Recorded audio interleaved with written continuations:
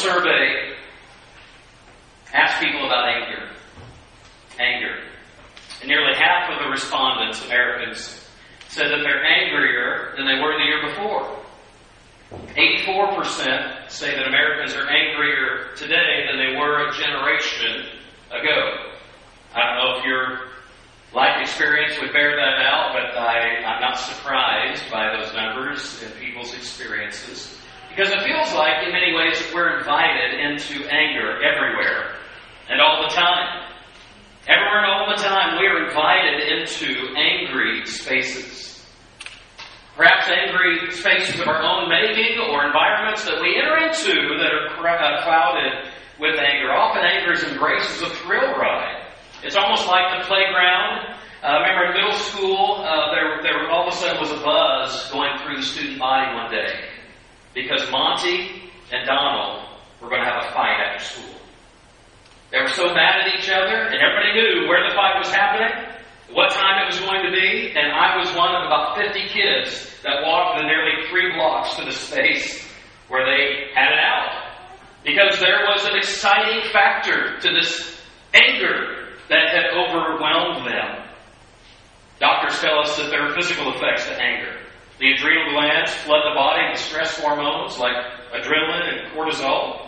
The brain begins to shunt blood in the midst of anger from our gut area and pumping it into our muscles to get us ready for physical exertion. The heart rate goes up, the blood pressure goes up, breathing increases. Unprocessed anger leads to all sorts of physical problems like headaches, digestion issues, insomnia, depression, heart attacks, and strokes have all been linked to unresolved anger. It feels like anger is practiced in almost every part of our life. Social media, 9 out of 10 of that same survey, 9 out of 10 people said that others were more likely to express anger in social media than they were in person. That's probably been true in your experience as well. Politics. My goodness, politics. It seems like there's so much anger in politics, leading to name-calling and demonizing another person that doesn't think just the way I might think, and then ultimately dehumanizing that person. And it leads to all sorts of other things. I was listening about a fundraiser, a national level fundraiser who raises all sorts of money for his organization, was asked once, how are you so successful at raising all of this money? And he said, well, it's really quite easy. You just find an entity and you talk a lot about them, and the money just pours in. I can't think of a more terrible approach to life. It may be effective at fundraising, but what a terrible approach to life. Anger is an issue that has been an issue in the human race from the dawn of time. But Jesus wants something different for you. Jesus wants something better for us. As we open up the Sermon on the Mount again today, remember that the Sermon on the Mount is given to us by Jesus. These 3 chapters in Matthew, given really as the core and the essential thing that Jesus taught. And this is what it is. We need to think about the Sermon on the Mount as a training manual for how to live life in God's kingdom of love. How to live life in God's kingdom of love. That's what the Sermon on the Mount is. If you have your Bibles, would you open them, please, to Matthew chapter 5. Matthew chapter 5, we're going to begin in verse 21. Matthew 5, verse 21. Let's hear from Jesus. You have heard that it was said to the people long ago, you shall not murder, and anyone who murders will be subject to judgment. But I tell you that anyone who is angry with a brother or sister will be subject to judgment. Again, anyone who says to a brother or sister, Rakah, is answerable to the court, and anyone who says, you fool, will be in danger of the fire of hell. Therefore, if you're offering your gift at the altar, and there remember that your brother or sister has something against you, leave your gift there in front of the altar. First go and be reconciled to them, then come and offer your gift. Settle matters quickly with your adversary, who is taking you to court. Do it while you're still together on the way, or your adversary adversary may hand you over to the judge, and the judge may hand you over to the officer, and you may be thrown into prison.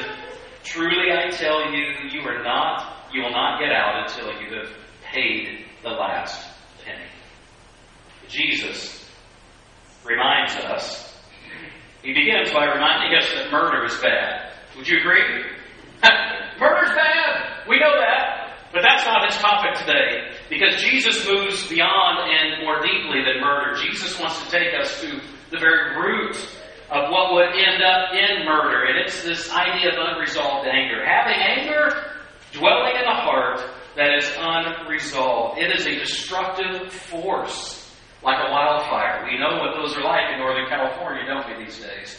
A fire that rages hot and burns out of control. That's what anger can be and is for many. And in fact, most of our experiences of anger are more of this, not that they're always wildfires, but they're usually this destructive quality of anger. And it leads to a scorched pathway of destruction. When Jesus talks about this idea of judgment, and he talks about being liable in front of the court, the Jewish Sanhedrin court, or the fire of hell, might have been your translation. The word used there literally is Gehenna. And it's this idea of talking about the destructive consequence of unresolved anger. Gehenna is a word, it's actually a geographic space to the south of Jerusalem.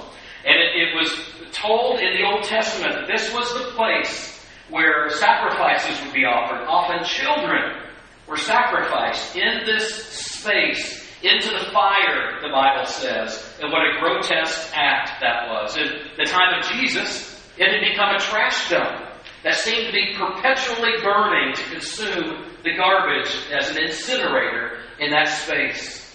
So Jesus is pointing out the destructive and consuming quality of anger in your heart if it goes unresolved.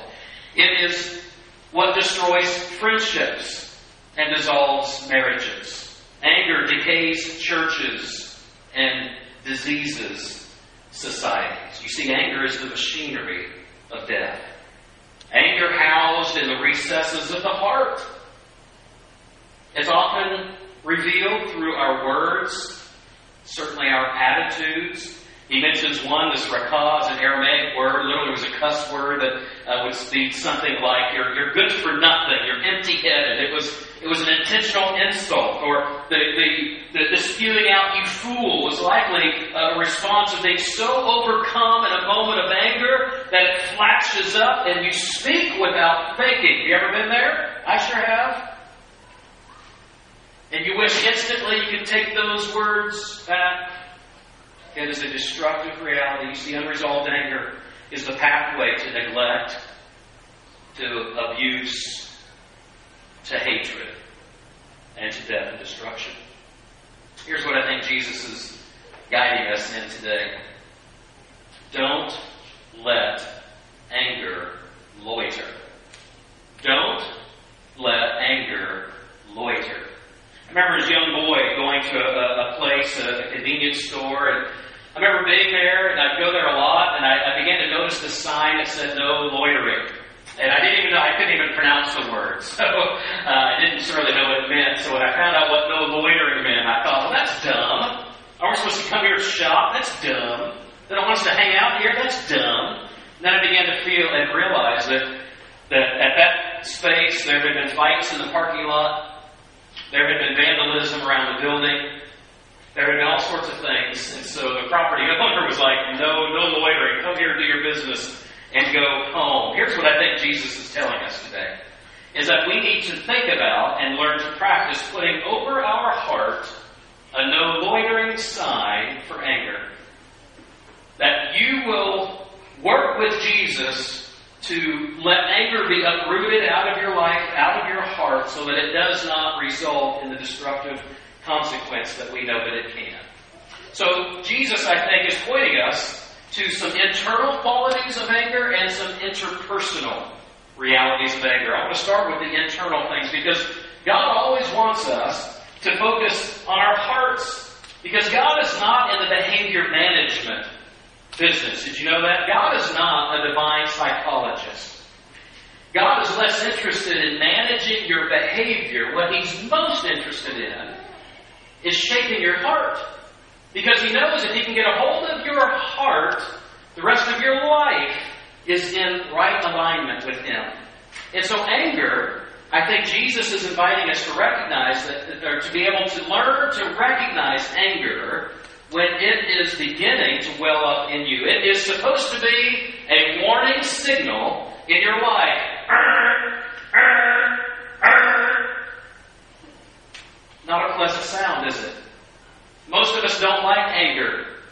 Most of us don't like sitting and recognizing anger in us, but it is a warning system of sorts. Anger is, sometimes it tells us that there's something wrong in the world that needs correcting. We recognize some sort of injustice and anger at times. In the face of that injustice, God will work in that anger, and He will use that to motivate us to step into being part of the change. And as Christians, we're called to step with Jesus and to activate change with Jesus, hand in hand with Him as we go forward. There's a righteous sense of anger, but that's not primarily what Jesus is talking about here. Also, the warning bell. When you recognize anger in your life, it can tell you that a relationship needs mending. It might tell you there's been a disruption in this relationship, a wound, a fracture, some abuse. And God is calling you and recognizing that anger to work with Jesus in healing and reconciliation.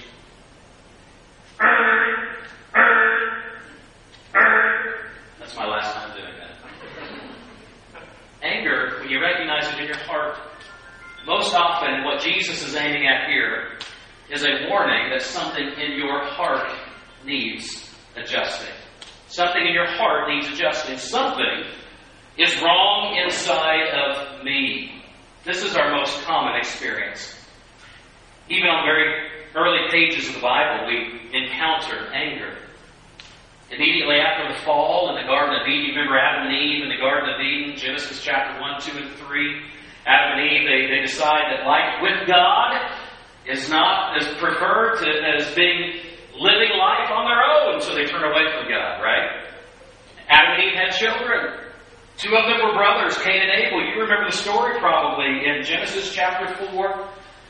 An episode happens. Cain is very angry at his brother. God meets him and He says, Cain, why are you so angry? Why is your face downcast? If you do what is right, will you not be accepted? But if you do not do what is right, sin is crouching at your door. It desires to have you, but you must rule over it. And do you know what happens next? Cain invites his brother out to the field, and he kills him. He did not master or rule over his anger, but he allowed his anger to rule over him.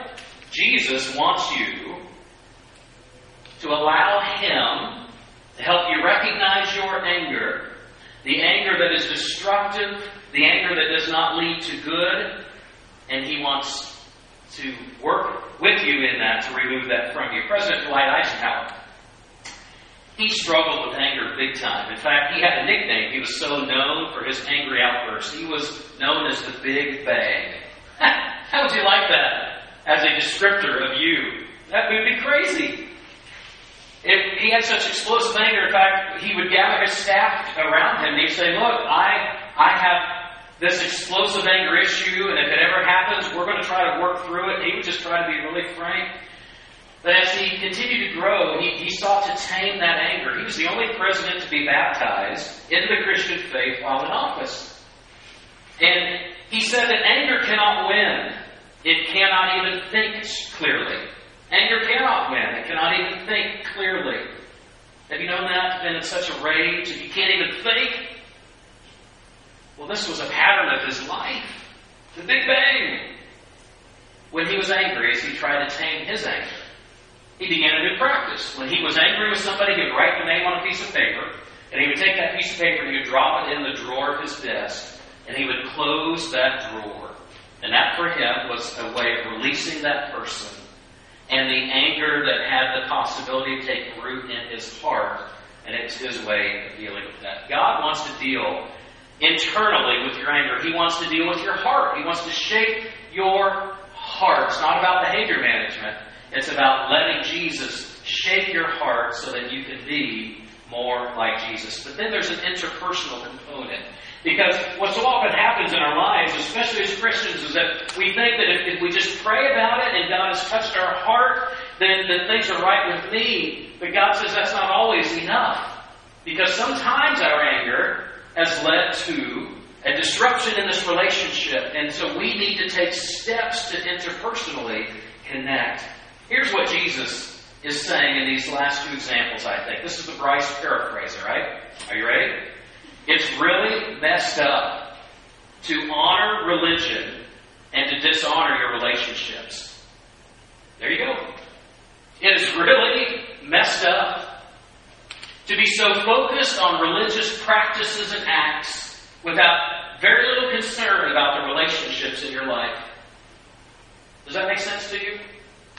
That, I think, is boiling down what Jesus says. In verse 23, he says, therefore, if you're offering your gift at the altar and there you remember that your brother or sister has something against you, leave your gift there in front of the altar. First, go and be reconciled to them, then come and offer your gift.